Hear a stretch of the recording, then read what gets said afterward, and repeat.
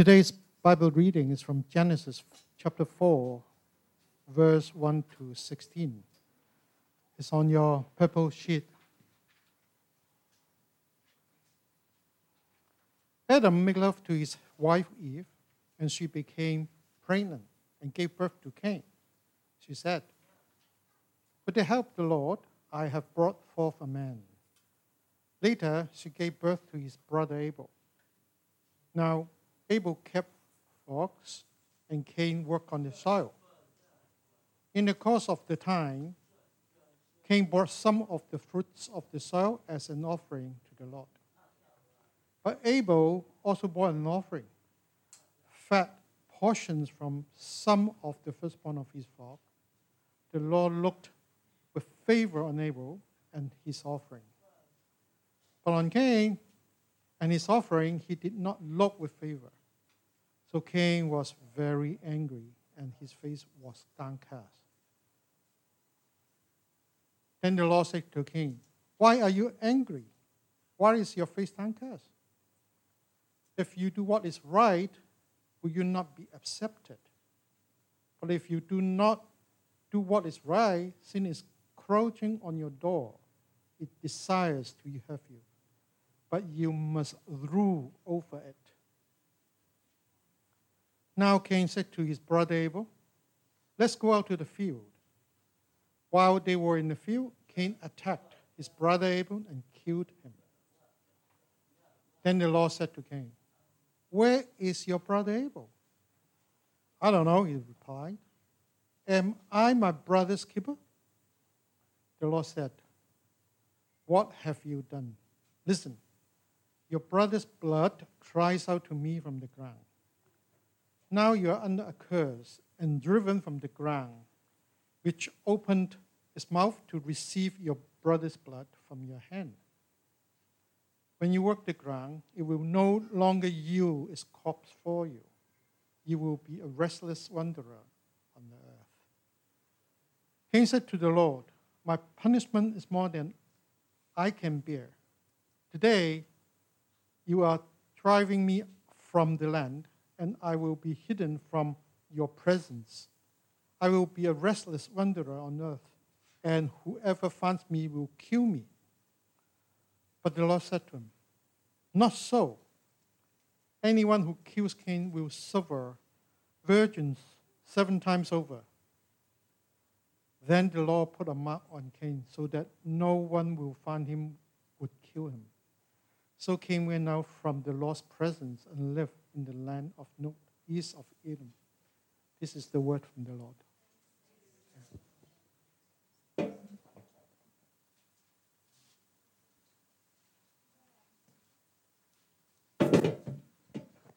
Thank you, Marlon.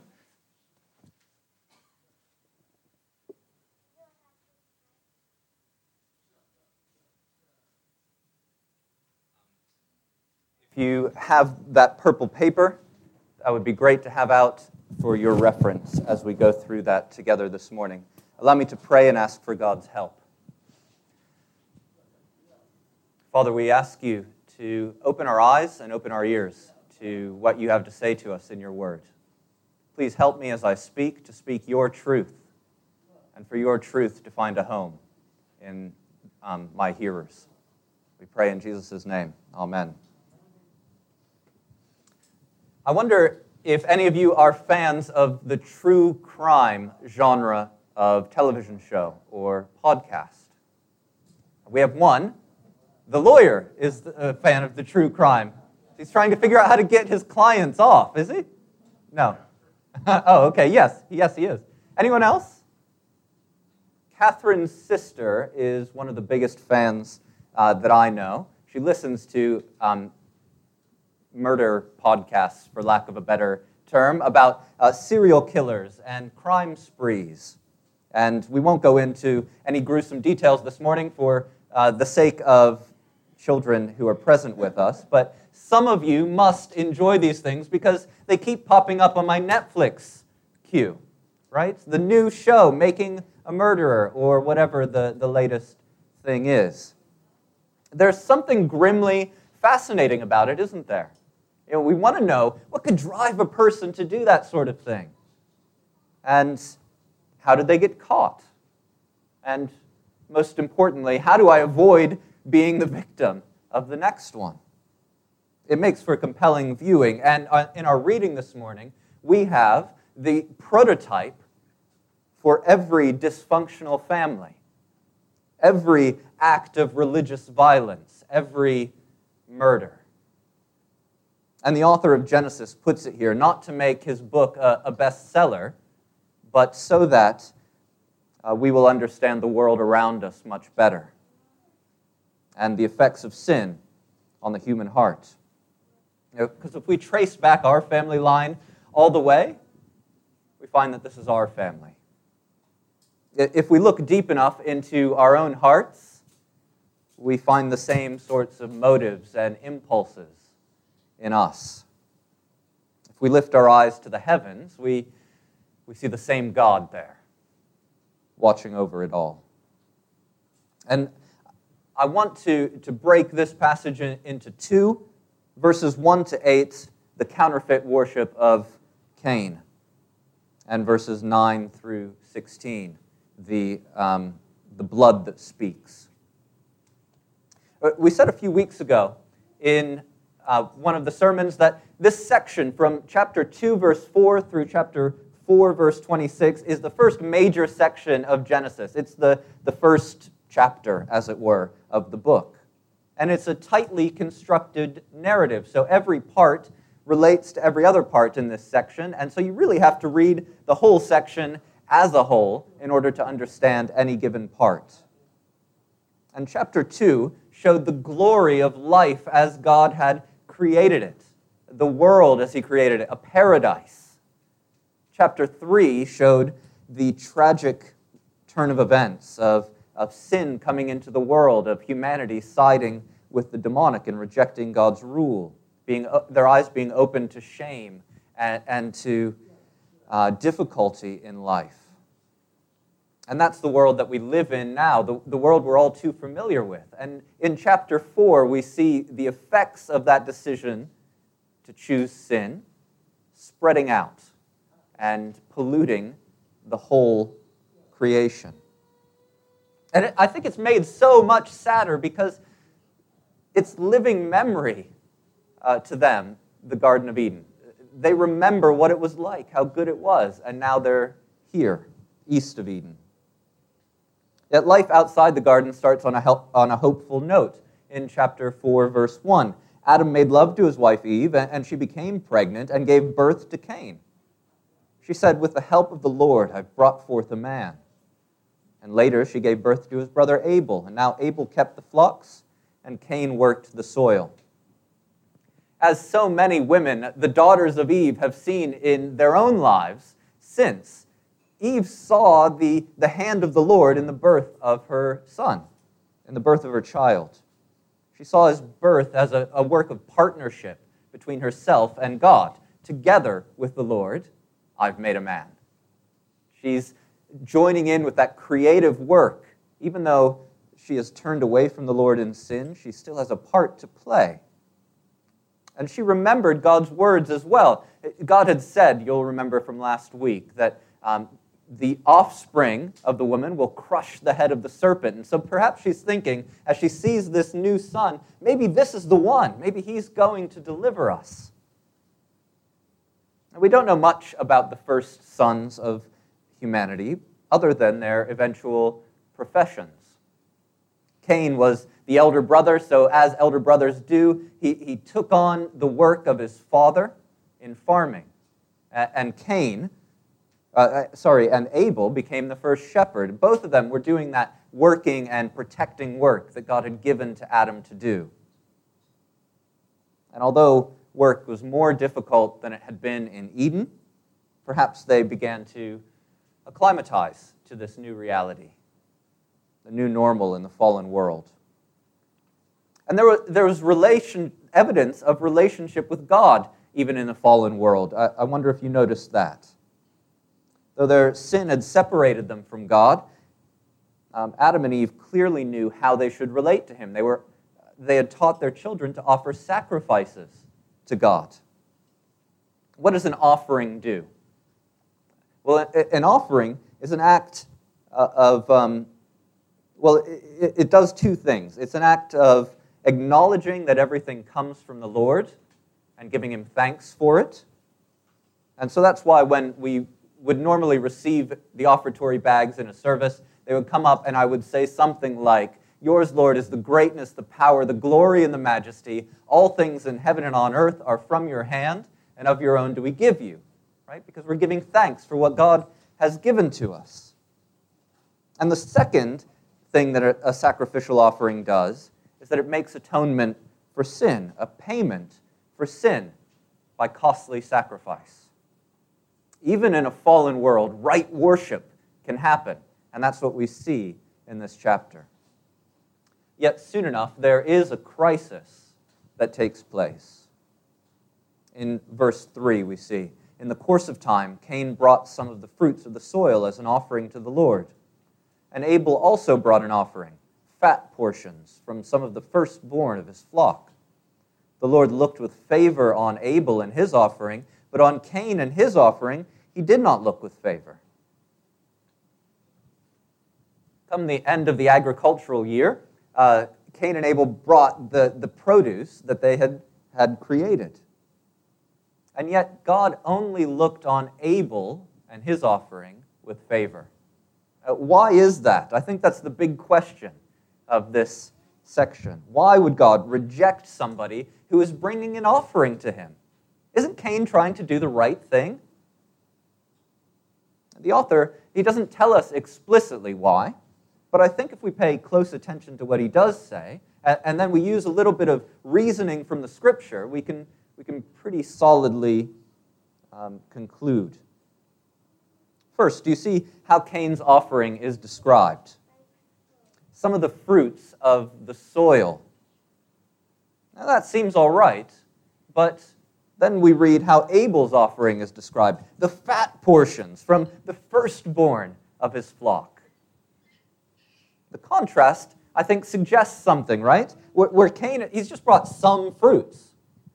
Abel has brought the best bits. He's brought the firstborn sheep. And he's brought not just the scrawny firstborn, but the fat firstborn sheep, right? The good stuff, considered the most flavorful portion.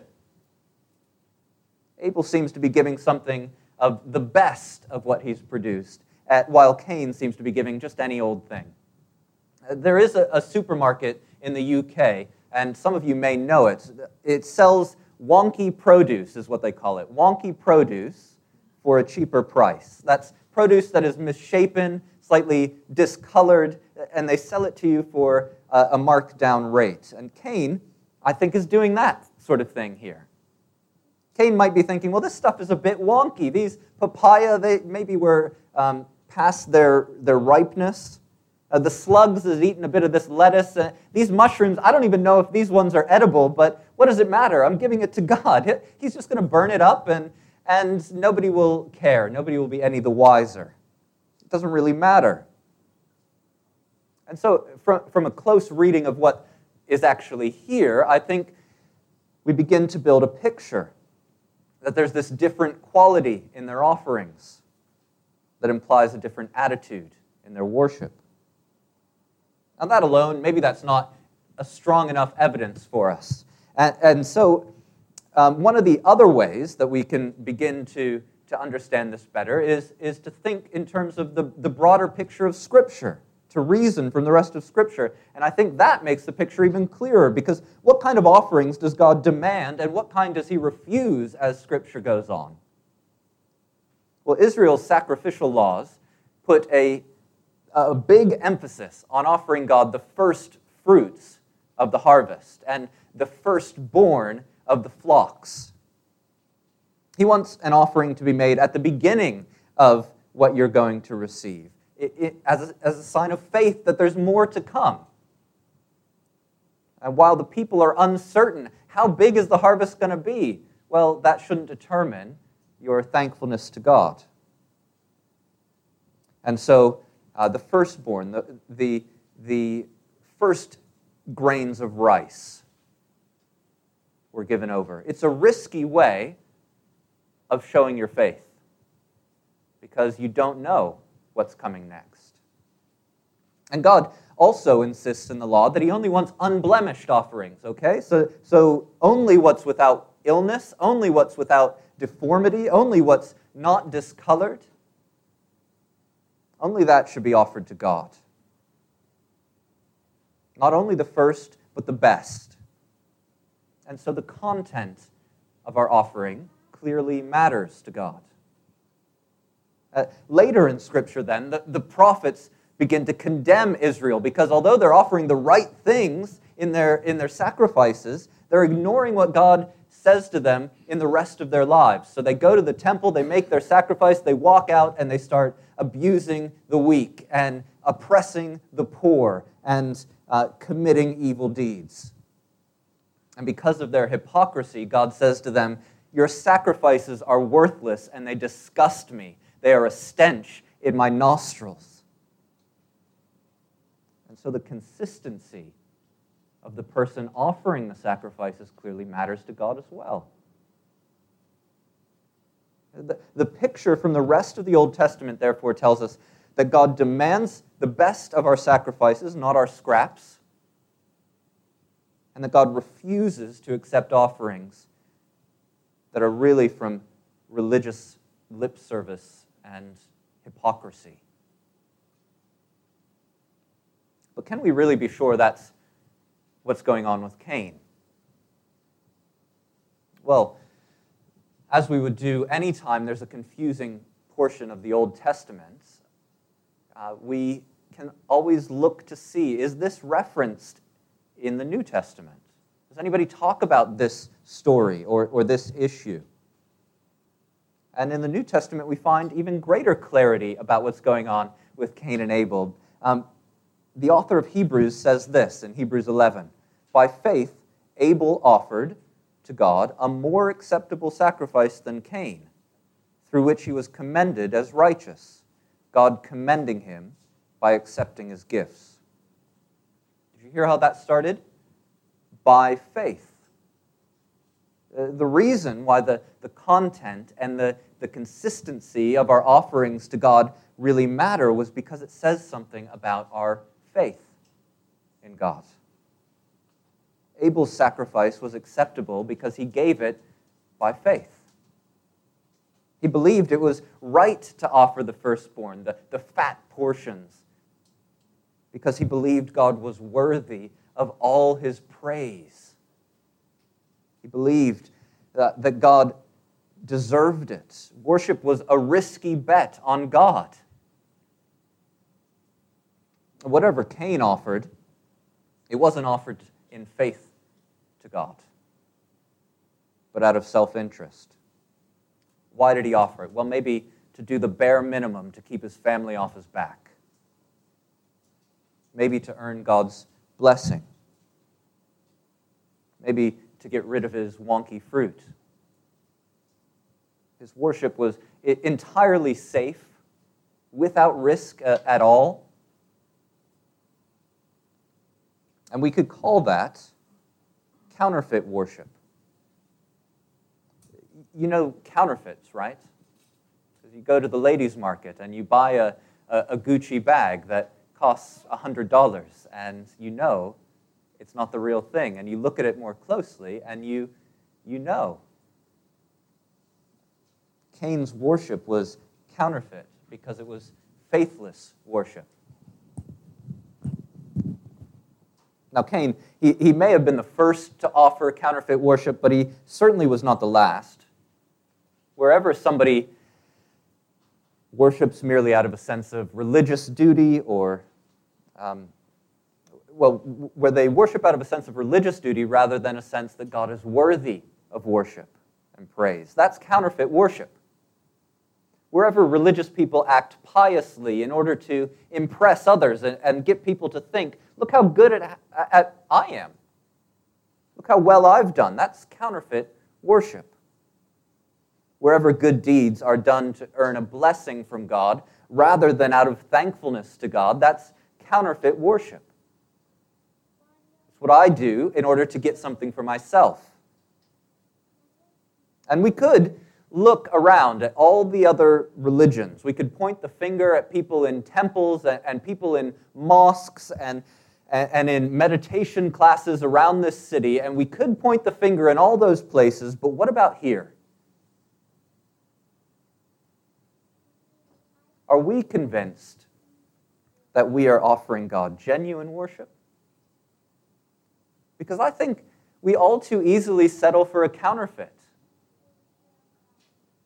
We've seen that both the content and the attitude of our worship matter to God. They show our faith. So let's think about that for a moment.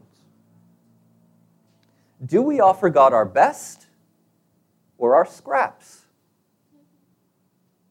Do we make our growth as disciples through prayer and Bible study a priority, or do we just click the like button as we scroll through and see a Bible verse on social media? Do we make serving and encouraging God's people at church every week a priority, or do we turn up late? Do we shoot off early? Do we say nothing to anybody when there's nothing better to do on a Sunday? So we come when there's nothing better to do, and we're not really invested in the people here. Do we prayerfully and sacrificially give our money to fund gospel ministry? Or do we give what we can spare after all of our life's pleasures? And do we see what's in the coins in our pocket as we head out from the service and drop it in the box? Content of our offerings, of time, of money, of ourselves, it really matters to God. Because it's an indicator of our faith. And the consistency of our offerings really matter to God. The consistency of what the rest of our lives show. Do we turn up at every church meeting and group and then treat our employers and our colleagues with contempt? Do we sacrificially give to the church, but then deny our helpers and our employees what is their right? Are we known as outspoken Christians among our friends, but we secretly indulge in sinful behavior on the internet or squandering our resources at betting shops or whatever it may be? The consistency of our lives matter because it shows whether we're acting in faith or in hypocrisy. Now, all of us will at some point fail to worship God as we ought to do. I do. You will. And the proper response when we realize I haven't been worshiping Him as He needs to be worshipped, as He deserves to be worshipped, the proper response to that is to repent, to turn, and to start anew, to offer genuine worship. But you can see that Cain's lack of faith is shown in his response. How does Cain respond? So Cain was very angry, we're told. His face was downcast. When Cain recognizes the error of his ways before God, he responds like a sullen, like a pouting child, doesn't he? As though God should just take what he's offered and shut up, God. This is my offering. But God responds to Cain with even more grace, doesn't he? By urging him to reflect on his sin and to change. Verse 6, then the Lord said to Cain, why are you angry? Why is your face downcast? The Lord knows why, but he asks him why, so he'll reflect. If you do what is right, will you not be accepted? But if you do not do what is right, sin is crouching at your door. Its desire is to have you, but you must rule over it. In this pivotal moment, notice how very far things have declined since the Garden of Eden in chapter 3. The temptation that Eve faced, that came from outside. The snake was subtly feeding her lies, as as Eleanor was talking about earlier. But now Cain's temptation, it wells up within him. It comes out of him. Anger. God urges him to take the path of repentance, to turn before something more dire happens and the consequences happen. But not even the voice of God can keep him from rushing headlong into sin. In verse 8, the pacing of the narrative speeds up, and it conveys the haste with which Cain performs his plan. Now Cain said to his brother Abel, "Let's go out to the field." And when they were out in the field, Cain attacked his brother Abel and killed him. And God's favor was with Abel, and Cain's response? Anger, depression, murder. Why? Because he was envious. That's what 1 John 3 tells us. He was envious. Counterfeit worship cannot coexist side by side with genuine faith. Risky, genuine, beautiful faith will always expose the safety, the emptiness, the ugliness of counterfeit worship. And those who refuse to turn and embrace the only one who is worthy of all worship and praise, well, they'll seek to destroy faith so they won't be exposed, so they can keep hiding. Cain's response is Babylon's response, is the Pharisees' response, it's Rome's response, it's the response of godless people and empires today. But God will have the last word. And that's what we see in verses 9 to 16 from the blood that speaks. This section, it serves as a sort of parallel to chapter 3, where here again we have God seeking out the one who is hiding due to sin. He questions him, he pronounces a curse, and he casts him further out of his presence into exile. But notice how hardened sinful humanity has become in just one generation. Cain has just committed premeditated murder. And his response to God's question is not fear, it's not regret, but again, childish defiance. Then the Lord said to Cain, "Where is your brother Abel?" "I don't know," he replied. "Am I my brother's keeper?" After God pronounces a curse on Cain that condemns him to restless wandering, Cain, he doesn't even show a hint of repentance, but only the sorrow that comes from punishment. "This is too heavy for me, God." Well, perhaps you should have thought of that before you murdered. And yet, even in the face of rank rebellion against God, God shows Cain mercy by putting a mark on him that will protect him from the vengeance that he deserves. But I just want to focus on, in closing, the blood that speaks in verses 10 and 11. What God says of the blood of Abel, he reiterates throughout Scripture. Verse 10, the Lord said, "What have you done? Listen, your brother's blood cries out to me from the ground. Now you are under a curse and driven from the ground, which opened its mouth to receive your brother's blood from your hand." The shedding of innocent blood is a horror that must be avenged and for which atonement must be made. That theological truth underpins so much criminal law and religious practice in Israel as Moses lays down the law later on in their history. Shed blood cries out for justice against sin, and if justice isn't done, the people are polluted, the land itself is polluted, and people are driven out of it. Because God's presence cannot reside in a place polluted by blood guilt. But all of that which would come later is foreshadowed here in the blood of the first martyr of the faith, crying out from the ground for justice. And God heard, God always hears. It's important for us to know that God will ensure that justice is finally done in every single circumstance. Perhaps some of you, or perhaps someone you love, have been wronged in some way, in a very serious way. Maybe through violence or abuse.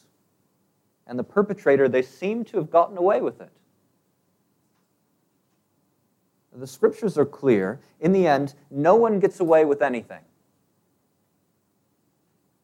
God hears the cries of oppressed people. He hears the cries of victims of sexual violence. He hears the cries of mistreated children. And when there is no one left to cry out, he even hears their blood crying out from the ground. God always hears. God will repay. And maybe you need to hear that this morning. But if that is good news, if we're like Abel, it is very bad news if we are like Cain. It is bad news for faithless people offering counterfeit worship. It is bad news for people who envy and scheme and shed innocent blood. In short, it is bad news for sinners like us. Because we haven't gotten away with anything either, and we won't. So where is the hope for sinners like us? Well, I want to end on a message of hope, a note of hope. And the author of Hebrews, again referring back to this story in chapter 12, he says something strange in Hebrews chapter 12 when he speaks of Jesus' blood as the blood that speaks a better word. A blood that speaks a better word than the blood of Abel. For while Abel's innocent blood, it cries out for justice against sin, Jesus' blood, Jesus' innocent blood, cries out for mercy for sinners. Abel's blood, it brought a curse on Cain for his wretchedness, but Jesus' blood brings a blessing that covers over the wretchedness of sinners who have faith in him. And that's why Christians, we no longer make offerings for sin. Jesus has made the last, the final, the full offering for sin. All we can offer are offerings of thanks and praise to him. By faith in Christ's blood, our guilt is covered, our sin is atoned for, our hope is secured. And so the God who ensures that justice will be done is the God who first holds out an offer of mercy. He's paid for it with his blood. It's for you, it's for me. It's good news. So let's pray. Father, we thank you that we sinners have hope because the blood of Christ speaks a better word. We confess to you that we have not offered you the worship that you so rightly deserve, and yet you are gracious to us. We thank you, we praise you, we lift up your name and glorify you. In the name of Jesus Christ, amen.